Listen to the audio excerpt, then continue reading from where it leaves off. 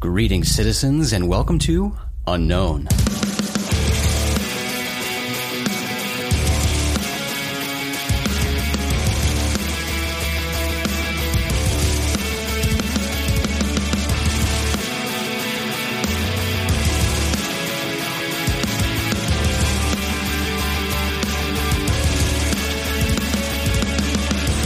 I'm Jason McClellan. I'm here with Maureen Ellsbury and Shane Hurd, and we're happy you're here to hang out with us today. We'll be discussing another episode of History's Project Blue Book today, but first, a few announcements. Maureen and I are presenting a panel at Emerald City Comic Con in Seattle, Washington on Friday, March 15th, titled Real Life X-Files, Strange Stories of Real Paranormal Investigations. Emerald City Comic Con runs from March 14th through the 17th at the Washington State Convention Center. For more information about the event and to buy tickets, go to emeraldcitycomiccon.com. Then June 21st through the 23rd, Ryan Sprague and I will be speaking at Alien Con in Los Angeles, California. And you just might see Shane and Maureen there too. We'll certainly be talking much more about Alien Con as it gets closer. TheAlienCon.com is the event's website. That's where you should go to learn more about the event, and it's where you can grab tickets. And Shane and I will be at UFO MegaCon in Laughlin, Nevada on March 30th. As the name implies, UFO MegaCon is a pretty big event. It runs from March 24th through the 30th, and it features something like 40 speakers. Check out UFOMegaCon.com for all the info on that event. All right, with announcements out of the way, let's get into this week's Project Blue Book discussion. As I mentioned, or as I like to mention on every episode, for those who might not be familiar with this show, the TV network History launched this new dramatic series this season titled Project Blue Book. This fictional series is based on the U.S. Air Force's real-life official UFO study that ran from 1952 through 1969. Although the show is fictional, it draws on real Project Blue Book cases, and the show's protagonist is a character named Dr. J. Allen Hynek, a real individual who served as a scientific advisor to the government on Project Blue Book and its predecessors, Project Sign and Project Grudge.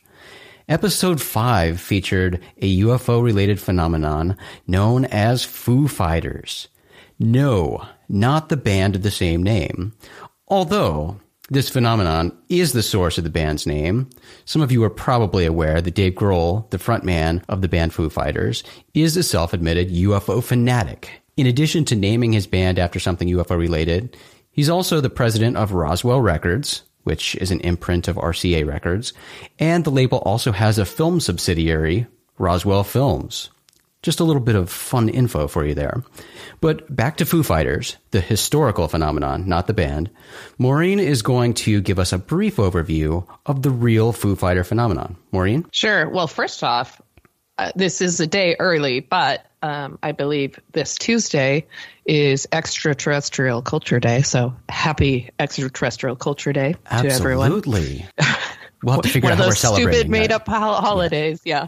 We'll participate. Anyway, so, yeah, the Foo Fighters was kind of a common phenomenon, especially during World War II area times. So spotted all over the world pretty much, but there are some main cases, and I'll just cover super briefly the most popular incident that happened in November of 1944. But basically, there were reports coming in from the 415th Night Fighter Squadron that there were red and orange, like fireballs that were chasing their planes and outmaneuvering them. And they weren't spotted on radar or seen from other places. And they said that they spotted these objects moving about 200 miles per hour next to the planes and had no idea what they were. So this gets talked about. These are pilots. They're trained to identify things in the sky. They were really concerned. They were scared. They didn't know what it was. Many people, once this started getting press, the term Foo Fighters, I should say, comes from a comic strip. So one of the pilots called them Foo Fighters off of this Smokey Stover comic, and which he was a fan of. So, kind of unknown fireball kind of thing. And people didn't know what it was. This is during war. So it wasn't really like these were aggressive things firing at them. But they were concerned, is this a military weapon of some sort? We do not know. And it was generally thought that perhaps it was a German secret weapon that wasn't really attacking, being tested. Or other people have suggested, this is something that, again, was investigated by Blue Book and was a feature for the Robertson panel when that was, I think, in the 50s. So, was this static electricity? Some people accused it of being St. Elmo's fire, some sort of ball lightning. But these were objects that were coming up in a formation of 8 to 10. Sometimes people spotted them by themselves that were moving at extreme rates of speed, that were outmaneuvering these fighter pilots. So a concern because, again, unknown objects in the sky.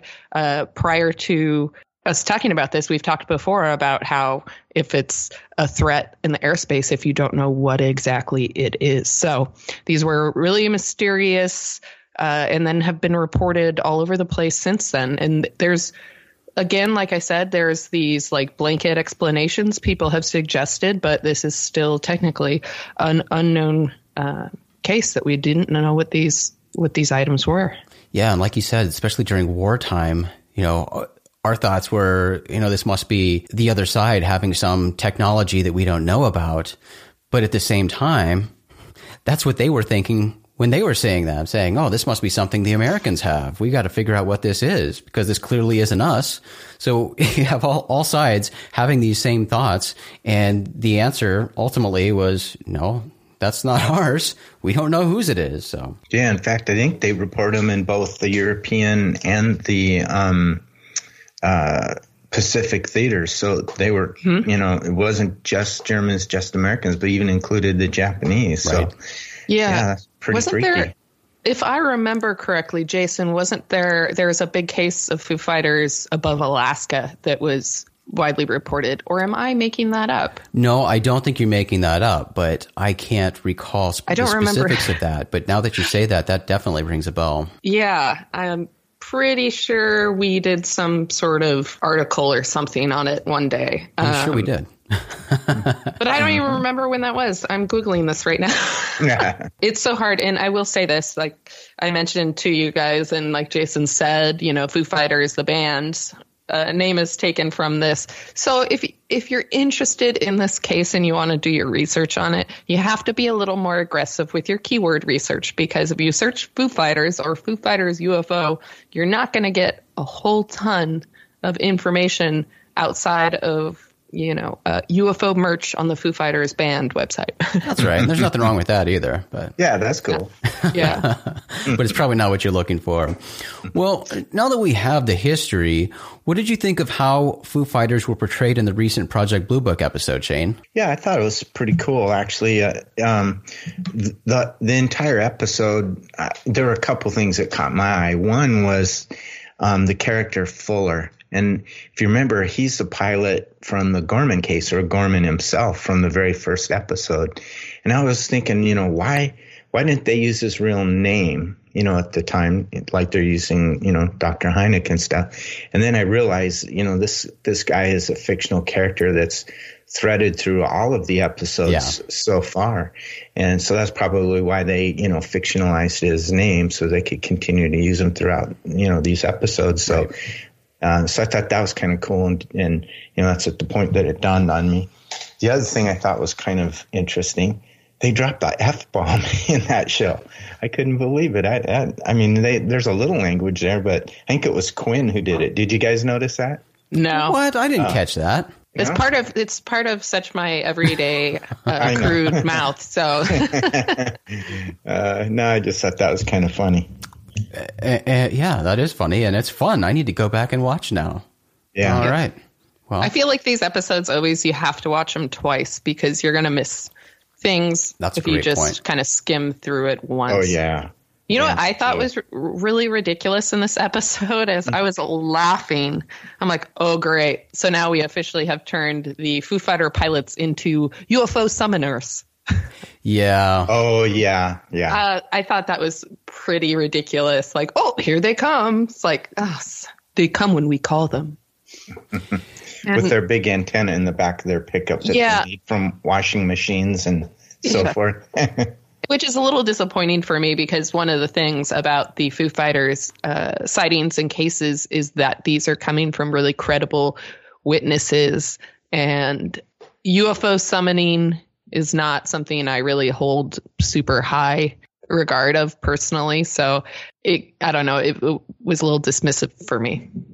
But one thing I did enjoy in this episode is because there are so many pilots, the character Quinn, you can see him start processing this and saying, look, these are the guys that, I was in combat with these people. These are my boys, and I can tell how affected they are by whatever happened to them. And, they all have these similar stories of being taken away and having your brain wiped.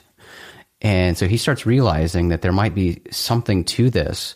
And you can see he's starting to understand that maybe the people he's working for aren't such great guys. Oh, yeah. The other thing, too, that, I thought was kind of interesting. I don't know, maybe I misread it, see what you guys think, but did it look like that they were trying to incorporate, what are they called? Number stations, over the radio, and where this voice just lists several numbers and it repeats and repeats. Did you catch that? Yeah, absolutely.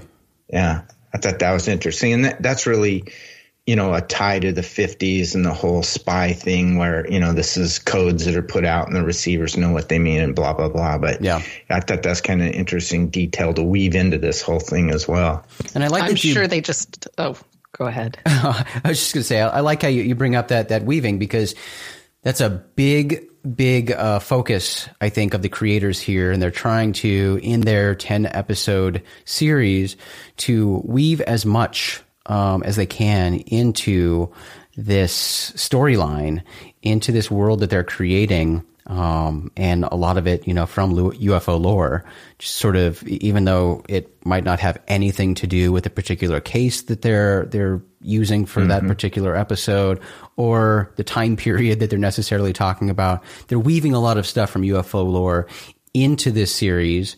And, there are plenty of people who think that is a bad thing because it, creates a false impression or gives people the wrong information. But honestly, anybody who's taking what they see on TV and using that, as real information probably needs a little help.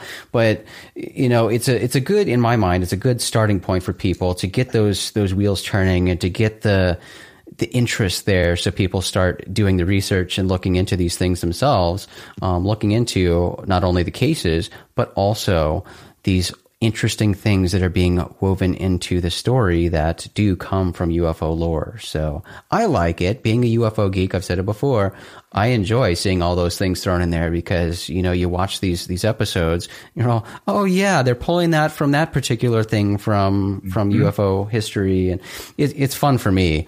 But I can see the other side, people being displeased at the misrepresentation of history. Yeah. And it was just announced this weekend that they got renewed for season 2. Yeah, that's right. So awesome. Even more inaccuracy and or accuracy coming your way too. That's right. A whole season. Yeah.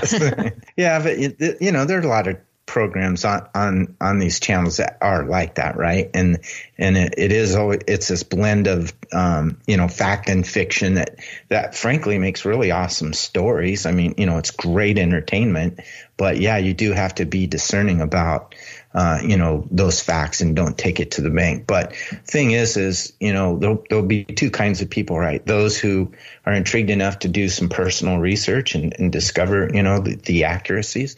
And then you have people that are really just looking for entertainment and they'll watch it just for that and they're not going to research it any further. And, that's fine too.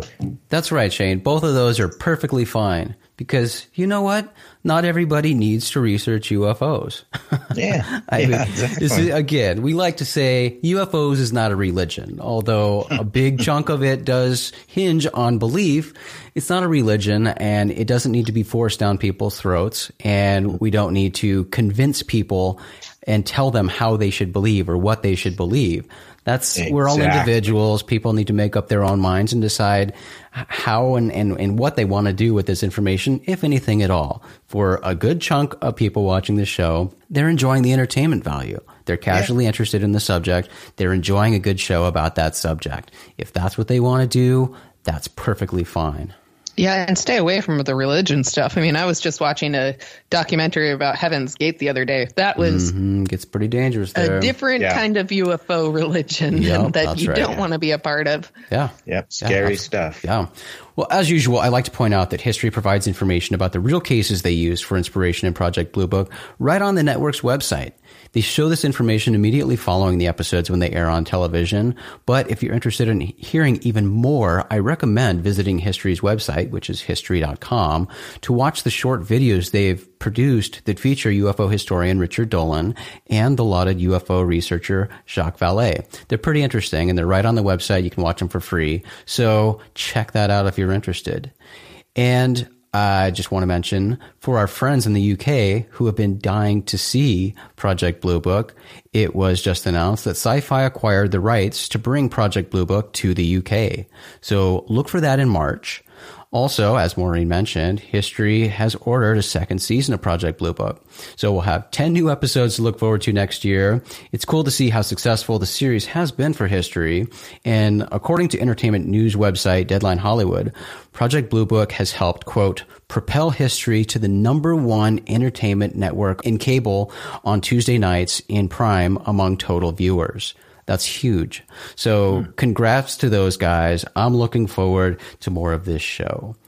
And we're only halfway through season 1. So we still got plenty more to go in this season. So episode 6 of Project Blue Book airs on February 12th. And that episode is titled The Green Fireballs. I am fascinated to see what they do with this. As we all know, green fireballs are still to this day commonly reported UFOs. So I have seen one myself. I have as well. Pretty sure it was a meteor, but... Yeah, same here. Well, it's interesting. I look forward to it. Well, citizens, as we wrap up this episode, we invite you to come join us in the Rogue Planet Facebook group at facebook.com/groups/Rogue Planet and let us know what you thought of the 5th episode of Project Blue Book or anything else UFO related that's on your mind. You can find more episodes of Unknown on Apple Podcasts, Stitcher, Google Play, iHeartRadio, and yes, even YouTube. Subscribe on your favorite podcast provider so you're notified when we publish new episodes. And we invite you to rate and review Unknown on your favorite podcast platform. But posting reviews on Apple Podcasts is what helps the show the most. That and sharing the show with friends. That's the small favor we're asking you. Post these episodes all over social media and help introduce new people to Unknown. Big thanks to our talented friend and fellow Rogue Planeteer Caleb Hanks for the show's intro and outro music. To check out more of Caleb's exceptional creativity, visit his website, theclerkchronicles.com. You can always find this show at rogueplanet.tv because Unknown is a Rogue Planet production. Rogueplanet.tv is your home for all the strange. Thanks again for hanging out with us today. I'm Jason McClellan. I'm Maureen Ellsbury. And I'm Shane Hurd. Do us a favor, friends. Always treat the UFO subject with the cautious and responsible skepticism it deserves. Question everything. Have the courage to form your own opinions. Keep truth as the focus of your quest, even if the truth conflicts with your own opinions. And, of course, stay strange.